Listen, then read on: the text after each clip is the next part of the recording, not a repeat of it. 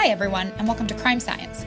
In this podcast, we explore the science of crime and the practical application of this science for loss prevention and asset protection practitioners, as well as other professionals. Welcome, everybody, to another episode of Crime Science, the podcast. This is the latest in our weekly update series, and I'm joined by colleagues Tony D'Onofrio and Tom Meehan, our producer Diego Rodriguez, Wilson Gabarino, and all of you, and we're very excited to work with you. Here we are. It's 2023. I hope everybody had a wonderful, safe holiday season and got some recharge, family, and other opportunities, and especially relaxation as well as refocus and maybe greater alignment. So we want to welcome you to Crime Science here, produced by the LPRC. And we got a lot of things going on in 2023 to build on 2022. And our team had our first team meeting of the year yesterday in our ideation lab in the hub at Innovate Square on the University of Florida campus. And we went through a little bit about where, what we're focused on, where we're headed, how do we build though on, and how do we manage and continue to build on success, if you will, in that the LPRC retailer membership literally in the second half of the year exploded. We've added numerous retailers, double digit. We've also added numerous solution partner members in critical need areas. Sensors, as you all know, we're going to talk a little bit about it, but are very, very critical to everything that we do. We need to know earlier what individuals and crews are thinking and doing as they plan and move toward harming us and our people, our places. So we've got to have sensors of all types, as you all know, and that's where we've been adding key members. We need to, though, with the information, the visual, the oral, in other words, the oral type evidence, as well as digital signals and signatures that are produced that we need to know about. They need to be processed, analyzed. They need to be recognized. We need to generate alerts to the right people, disseminate the right information. So analysis tools would be another part, and the connections between the two would be the third part. So the technologies that we're working on are those that would sense individuals and their harmful planning and execution signals and signatures from those individuals, the connections from that to our different analytical tools that we might have, models that would recognize would recognize physical behavior, features of threatening individuals, of humans, of vehicles, and of our stuff. The tools, weapons, crowbars, magnets, cutting instruments, garbage bags, whatever it might be. Those are things that are important to us. The vehicles that we drive, also the features, both the color, the make, the model, damage, customization, noises that they make, the digital emissions from their sensors, and some of the technologies in newer vehicles. So all of this are so the solution partner members that we're adding to fill in gaps and create opportunities to build world-class integrations that that our members need to make a big difference. So with that comes our team continuing to grow in capability and in size, and so that our researchers are more and more capable of understanding what needs to be researched, understanding context and how offenders think and how we influence that thinking, how they emit these signals and signatures, but then how to turn that information into real world projects that result in great outcomes for you all, for the practitioners and others, to create much safer, more secure places and people. So that's a big push for us in the number, the quality, the capability of our researchers, our research team members. And so we've really literally doubled our research team size in just over 12 months. And there may be a little more growth in 2023 to come. Our operations team also has doubled in size and in capability as well, so that we can do things the right way, always have great events great webinars and in-person physical summits. Our Ignite/Integrate coming up here, our kickoff meeting in New York City, and obviously the impact in the first week in October. So a lot going on around here at LPRC and a lot to talk about. I thought what I'd do is today also touch a little bit on how we're looking at every scenario that we're putting together, every theft, every fraud, every violent scenario, or those that are mixed, that are hybrids of those, whether in person or online, whether it's a supply chain, office environments, parking lot environments, or of course store environments. These are all important for us to work on. And so we put together these crime scripts, and we've talked about this several times on this Crime Science podcast, what crime scripting is and how we use it. It's basically what the offender goes through to be successful in their mind, to successfully harm or victimize a place or a person. So that's the crime script. So we look at how an individual conceives of a particular crime, or it may be being exposed to others that talk about it, brag about it on media, social media, and so forth. We talk about they might develop a motive. You know what? I'm going to do this thing because I want this, or I want to hurt somebody, or I want to threaten, or otherwise victimize. So there's some motive development, and there's an opportunity, again, to know about some of these crime concept exposures. They might be red flags for a potential active shooter or killer of some sort, of a thief that works at that place or doesn't, but is visiting or planning on coming there, or a crew themselves are communicating with each other. These are opportunities to pick up on. They might neutralize their guilt, rationalize their act, this individual or this crew. Hey, they deserve it. They've hurt other people. Hey, I give and give. It's time for me to take. They owe me. You hear these, what we call guilt neutralizations or rationalizations for people harming another person in some way, shape, or form. There's maybe some real specific attempt ideation. They might think about it. They might practice. They might dry run. They might just do things that are part of what they're going to do in the future, whether they follow through or not. We've talked about before, most people desist or just the thoughts deteriorate and just go away. They don't think about it anymore, or they think something better of themselves, or realize that's really not worth it. I don't want to get in trouble. That's wrong, and so on. But many continue on, and they might start now some actual planning opportunities again for potentially for the practitioner to learn, hey, this individual or this group, they're planning, they're acquiring tools, they're looking at routes, they're looking for vulnerable entry points, they're looking for places overall that might have the most potential victims.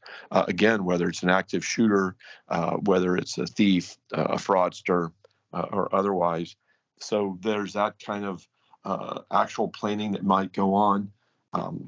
Getting buddies, getting equipment, getting tools, trying to acquire passwords. Again, we're always thinking of insider threat, somebody that works there or used to work there or knows somebody within that organization. So there's that collusion that's happening, or an outsider threat, or again, with collusion, a hybrid.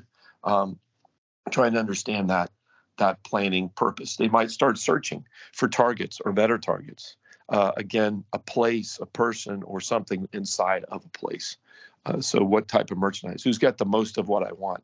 Who's got the most of what I want that's the most vulnerable to me? It's not as well protected. Who's got the most of what I want and is the most vulnerable and it's closest or most convenient, or the place I can get off at a bus stop or a mass transit stop, or get a friend to take me to, or whatever we're looking at right now. So that's some of the planning and the search it takes on. They may adjust their targets or terminate one target and then later look for something better, more fruitful, more convenient, less risky for them, more vulnerable to their attack, to that event, that type of thing. There may be some pre-strike communications going on as they move and they talk with people to acquire the tools, to acquire information, to understand vulnerable targets better, or to maybe rule out potential crime targets and things like that. So that communication, again, online, in person, but particularly online in different platforms, in Reddits and RattleMe and just the different platforms that are out there. You see it across multiple areas, Telegram, obviously texting. There is some communication on Facebook and Snapchat, Instagram. You'll see, of course, listings in Craigslist and things that we know where they're posting information, recruiting things, looking for items, where people are, of course, trying to convert stolen goods to cash. That's how some of them are meeting up and so on. So that communications is all important, all critical, way before an event, during an event, and after an event, right? Left of bang, at bang, and right of bang. So we want to pay attention to that, have sensors out there online and abilities to collect that information and make sense of it, and most importantly, to prepare and protect our people and our places. They may have to convince or give in to others to get what they want or need. There could be some of those negotiations, bargaining that they have to do. They're now going to have to move to the place. There's going to be some transit, some movement, whether it's on foot or on a bike, bicycle, motorcycle, mass transit, obviously a vehicle. There's going to be some movement of them. They're going to have to coordinate that. They're going to have to execute that. There may be some opportunity to pick up on that and so on. So what places do we have along mass transit stops? What are the places that most proximate, easiest to get to and from, and so on, a mass transit or other places to park or hide, quick exit routes and so on.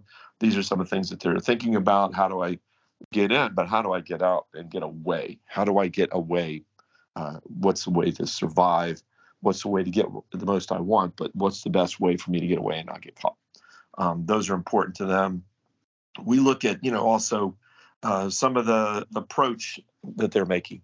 How are they coming toward us? Are they masked up or not?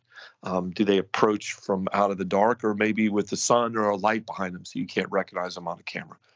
So there could be things they're doing to disguise, to disorientate others, to blend in. Are they using disguises, things like that? We understand that in the TOPS active shooter situation in upstate New York, there may have been some disguise made pre-attack visits. These were pre-event indicators or pre-incident indicators, the type of thing that we're picking up on. So would people or cameras or other sensors pick up on things that, that's interesting, or that stands out, or that's not normal, or that person keeps doing that, which is not normal, and so on. So we're always looking at those things. They're having to discount or to confront and overcome countermeasures. Okay, I see that there's a camera or somebody that's alert, or there's this or that. That's okay. They don't see me. They're not going to do they're not going to execute the right way. I can overcome that. I can defeat that. So there are a lot of those things that happen. There's a lot of that type of activity that goes on, at least in their brain, whether they execute on it or not. Now they have to actually launch or initiate their attack. Do they now progress? Do they keep going in light of countermeasures or resistance or things that didn't turn out to be the way they wanted? So these are all opportunities to pick up on this information and, again, to influence their behavior, influence their choices, their decisions that they make. There's the actual attack, whether it's taking something, defrauding, social engineering, for example, something at the point of sale, concealment, a package attack, or some sort of intimidation or actual physical attack. Of course, is there escalation? Do they continue to escalate? Is there some resistance? Is there victim escalation, which is probably, to me, an unfortunate term, but the idea is that an offender escalates physically and otherwise because they perceive, or in fact it is the fact that the victim is resisting this attack, resisting this crime event, this attempt to harm them or victimize them or others. So there can be that counter escalation, even if the victim is actually not reaching to press a button or call for help or pull a weapon, but the offender might perceive that's the case. So those are things to look at, to understand, to guard against. let's say they've now made their attempt, they've escalated or otherwise, now they've got to retreat. They've got to get out of there. That's an opportunity to maybe do something. In this case, obviously make apprehensions, determine which way they're going without putting ourselves in harm's way or our people. Looking at what exit escape routes. So a lot of retailers and others will, as part of their audits and understanding about the risks that their places are exposed to, given, let's say comparatively to other places. But what's the vulnerability? How vulnerable are they? How well protected are they? Not just how much risk are they exposed to, how many potential offenders and how often, how severe, but how well are they set up to maybe deter people, disrupt them, document them, or make it just harder, riskier, less rewarding for the criminal. So that vulnerability assessment. But part of that is escape routes. How would an offender go? Come to and hide, escape from, on foot, on bicycle, mass transit vehicle, whatever it might be. So before things happen, understanding, having cameras in the right place, having schematics drawn up, having barriers placed in those areas so that vehicles can't maybe go in a certain area or go as fast in an area that they can't jump over a fence or run down an alley or get away quickly, making that more difficult. That may help prevent the incident in the first place, or at least maybe enable quicker apprehension of the offenders and so on once it's happened, right of bang or right of contact after the event, post-event. So looking at those types of things, they've got to get away. They may have next steps that they're going to go through to convert stolen goods to cash, all aiming points for sensors and action tools like we've talked about. There may be now them thinking about ideating a new strike, a new attempt. So what's victim one? That's the place that got hit. What's victim two? What's the potential next victim? That they're probably not done. They're either going to return there or to a place like that. We call repeats and near repeats, near misses and so forth, and looking at the geospatial layout of crime. So these are some of the things just to think about, to talk about, to work on, that our team's working on with the newer and greater enhanced team that we've got to serve the needs of our growing membership, just about 200 corporations working together to reduce theft, fraud, and violence. So I want to, with no further ado, turn it over to Tony and then to Tom to talk a little bit about what they're up to, what they're hearing, and some useful ideas they've got for all of us to better protect and safeguard ourselves, our places, our people, our possessions. So with no further ado, Tony, let's turn it over to you. Thank you, Reed, for those great updates. First of all, Happy New Year to everyone. And I'm looking forward to another great year for the Loss Prevention Research Council. This week, I want to focus on an article that I published, and it's titled The 2023 Top 5 Strategies and Top 3 Retail Technologies for Retail Success. And it's really a cornerstone of a presentation that I've been updating and delivering around the world for years on the disruptive future of retail. The 5 strategies for success into 2023 and beyond are: number 1, harmonized retail channel. HubSpot recently published some consumer research that found Gen Zers start by doing a lot of research online, and these are Gen Zers, younger consumers, 18 to 24. They search most often on social media, followed by YouTube ads, music streaming services, and internet searches. However, the majority of consumers, and the number is high, 73%, still prefer to shop in physical stores, and 55% of Gen Zers prefer to do the same. So really, you must take care of harmonizing all channels to get to the success formula in 23. The number 2 strategy, frictionless commerce. The growth of frictionless stores is expected to have a compounded annual growth rate of 91% and may reach $400 billion by 2025. In my view, the train to frictionless commerce has left the station, and the future of stores will be more automated.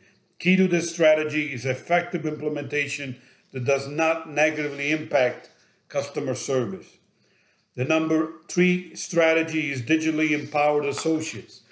The pandemic was not kind to employee staffing at store level, with customer-facing store-level associate shortages costing retailers an amazing $172 billion annually. Associates are the bridge between retailers and shoppers and play a pivotal role in ensuring customer expectations are met. In my view, the arrival of the smartphone in the hands of consumers requires more aggressive focus on putting digital tools in the hands of associates. It is becoming a paramount requirement for the success of the retail brands. The number 4 strategy is enterprise inventory visibility. In 2022, the problem of inventory distortion, which is a combination of out of stocks and overstocks, has grown to over $1.9 trillion. I'll repeat that, $1.9 trillion worldwide, which is an increase of 13% since 2020. And that was the year, remember, we were all panic buying. The first reason by far why consumers leave stores is empty shelves. While grocery improved by 24% in the last 2 years, the IHL Group saw a dramatic increase in empty shelves for clothing, and especially soft goods and department stores, as retailers tightened inventory.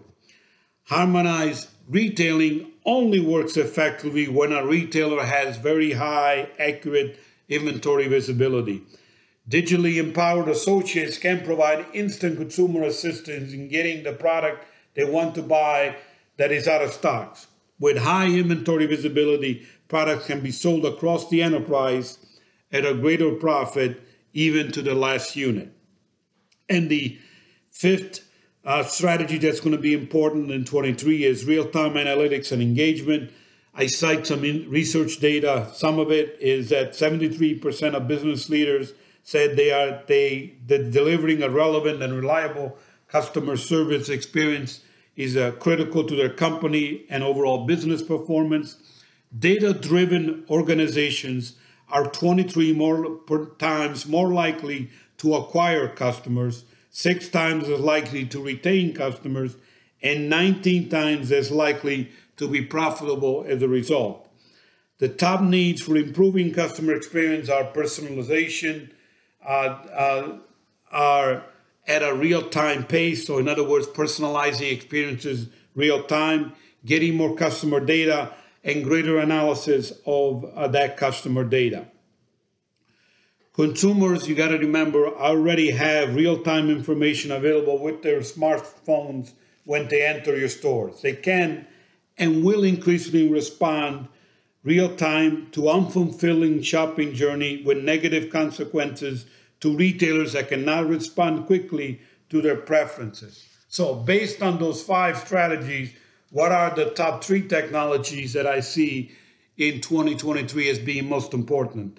Number 1, edge computing. Retailers with edge computing saw 7% higher sales growth in 22 than those who didn't have it. And the numbers for profits are even stronger, with 88% higher profit growth with edge computing was installed. Number 2 technology, Internet of Things at the store center. The Internet of Things, or connected devices and more sensors, will dramatically continue to increase in retail, especially at the store center core, where all products will eventually carry sensors. And in the article, I go into detail on the increased adoption of RFID as an example of this. And the number 3 technology that I think is critical in 23 is computer vision. In 2021, we crossed 1 billion CCTV cameras installed around the world. Many of those cameras now carry data eyes. Computer vision is already proving in applications, for example, such as self-checkout, where they can detect anomalies real time and react to them, that it can be very effective in allowing some of the other trends that I've talked about, such as frictionless commerce. And I would expect many more computer vision applications to be coming to our harmonized retail channel near you. Now, what does this mean in terms of a more smarter, more profitable retail store of the future? The smart store of the future will include many more sensors generating data, mostly at the edge. The data will go through intelligent filters with the primary goal of defining immersive experiences that increase loyalty. At the core of retail was and always will be the consumer. The challenge for retailers today is that the consumer, because of the smartphone, are much more educated in shaping their own preferred shopping journey. A truly successful retail model will focus on strategies that create brand ambassadors of both store associates and consumers. Technology in the hands of store associates needs to be elevated to deliver a magical digital commercial conversation with the consumers. The alternative is that the consumer using the smartphone can instantly buy from a competitor while they are standing in your own stores. So in closing, the 5 strategies are harmonized channels, frictionless commerce, digitally empowered associates, enterprise inventory visibility, and real-time analytics. And these are the critical strategies for 23. A great starting point to actually leveraging these strategies and executing them are leveraging edge computing, the Internet of Things, including RFID and computer vision, and they will deliver a smarter, more profitable store of the future. So that's my summary for this week for the new year. I'm looking forward to a prosperous new year for all of us and a healthy new year. Happy New Year to all of you, and see many of you at the NRF.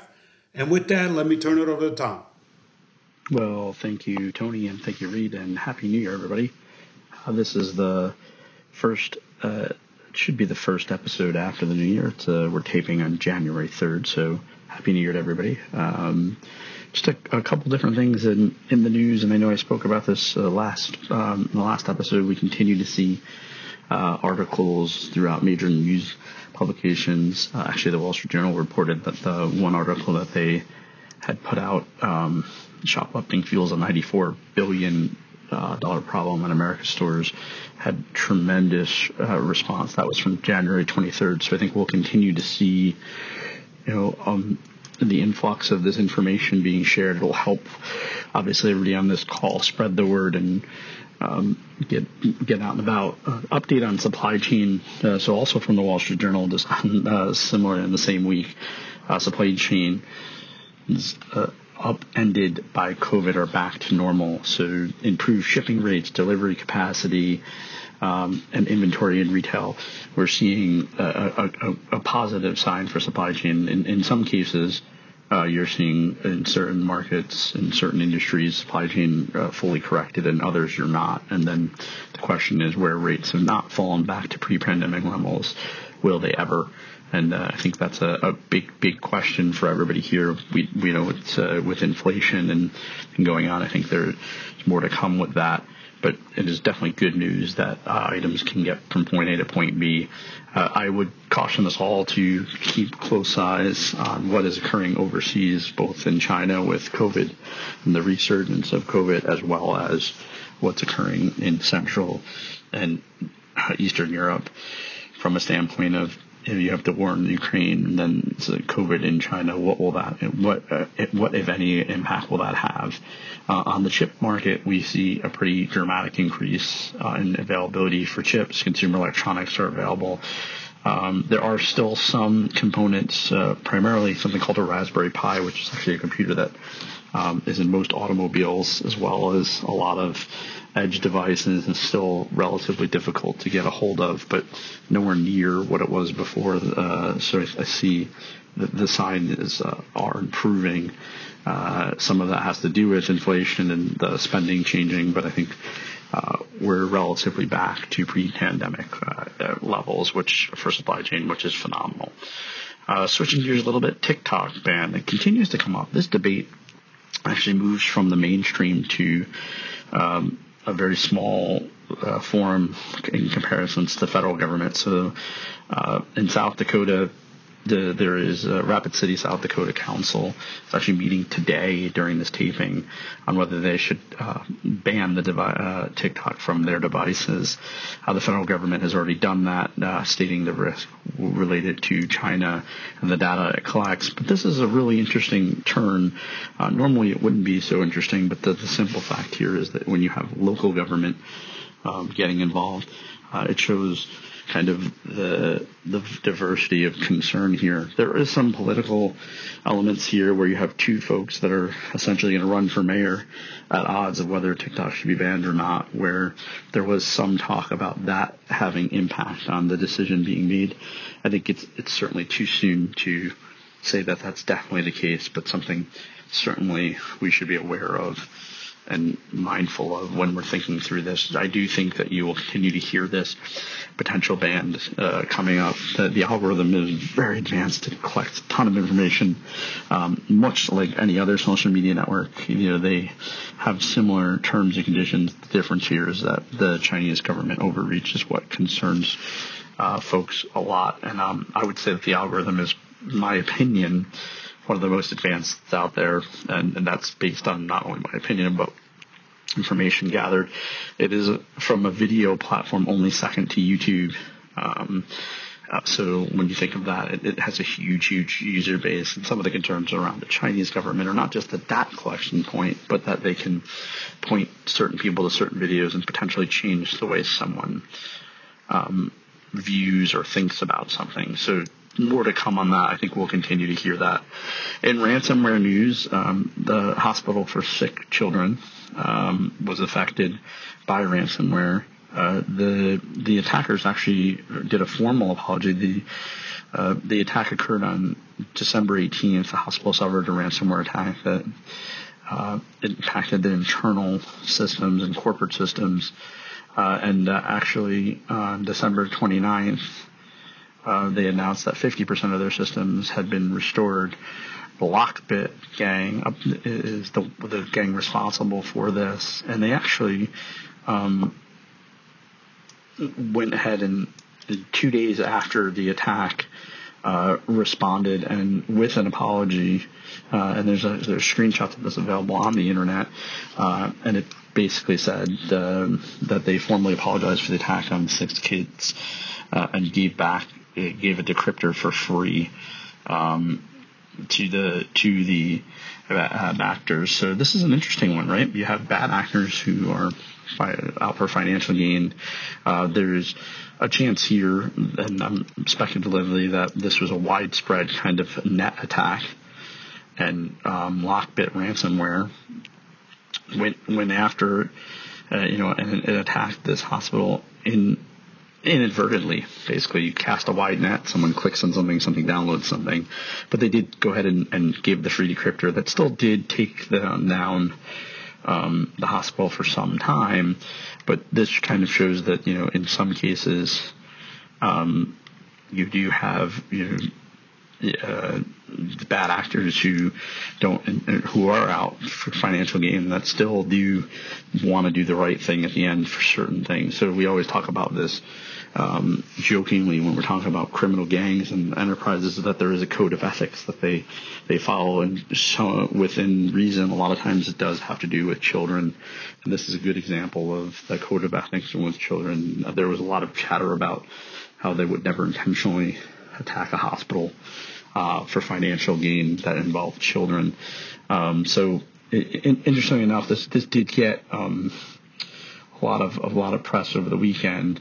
With ransomware in general, we're going to hear a lot now that the news of what the overall impact was.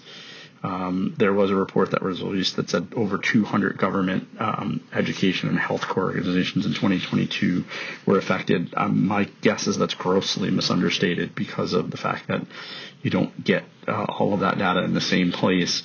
And they made a point to say in this report that there's no clear picture on ransomware attacks. This is based on the data that was available. U.S. Struck 105 countries. So when you look at this, it's saying the U.S. is predominantly the largest attacked. It affected nearly almost every country, 44 universities, 45 school districts, 24 healthcare providers. Again, this is a great report when it says that it affected 105 counties. The report is kind of very interesting, but cites many times that this data is relatively limited in the sense that they only have a small pool. So as we continue to talk about ransomware, it continues to be a challenge that will, arguably be with us for a long time. And then over the weekend, there was and it's still occurring in some cases, there was an outage, or I shouldn't say an outage, a challenge with air traffic control systems in Florida. There was a ton of news around Southwest flights and the challenges they've faced after the storm with legacy systems. This was related specific to Florida air traffic. So there was thousands of flights canceled over the weekend. We continue to see that as a challenge. One of the things that I often talk about is, specific to cyber risk, is the risk of outdated systems. And Southwest admittedly says they have a lot of outdated systems. This is a big challenge throughout the aerospace industry, and I shouldn't say aerospace, I should say commercial airlines. Generally, you have a lot of legacy systems out there, and while they don't normally cause challenges, sometimes they can. And in general, when we talk about legacy systems, it continues to be a challenge for cybersecurity overall. I think there is a bit of a misconception that this has to do with cost of replacement, and a lot of times it's not. A lot of times it is a pure resource and time. And, the resources needed and the time and effort that goes into replacing a legacy system are exponentially higher than I think a lot of times people think about. So when you're trying to replace an older legacy-based system, this is at times could take months, if not years, to replace, and then you have to have the right developers and the right resources available. So it's not always about cost. As a matter of fact, I would argue that it's more times about resources than cost when it comes to legacy upgrades. And with that, I will turn it back over to Tony and Reed. All right. Well, thanks so much, Tony, for all that great information. And Tom, you as well. I want to thank Diego for his hard work, for Wilson as well. I want to thank you all. Stay safe, stay in touch, always at lpresearch.org, operations at lpresearch.org. So stay safe, stay in touch. Thanks for listening to the Crime Science Podcast, presented by the Loss Prevention Research Council. If you enjoyed today's episode, you can find more Crime Science episodes and valuable information at lpresearch.org. The content provided in the Crime Science Podcast is for informational purposes only and is not a substitute for legal, financial, or other advice. Views expressed by guests of the Crime Science Podcast are those of the authors and do not reflect the opinions or positions of the Loss Prevention Research Council.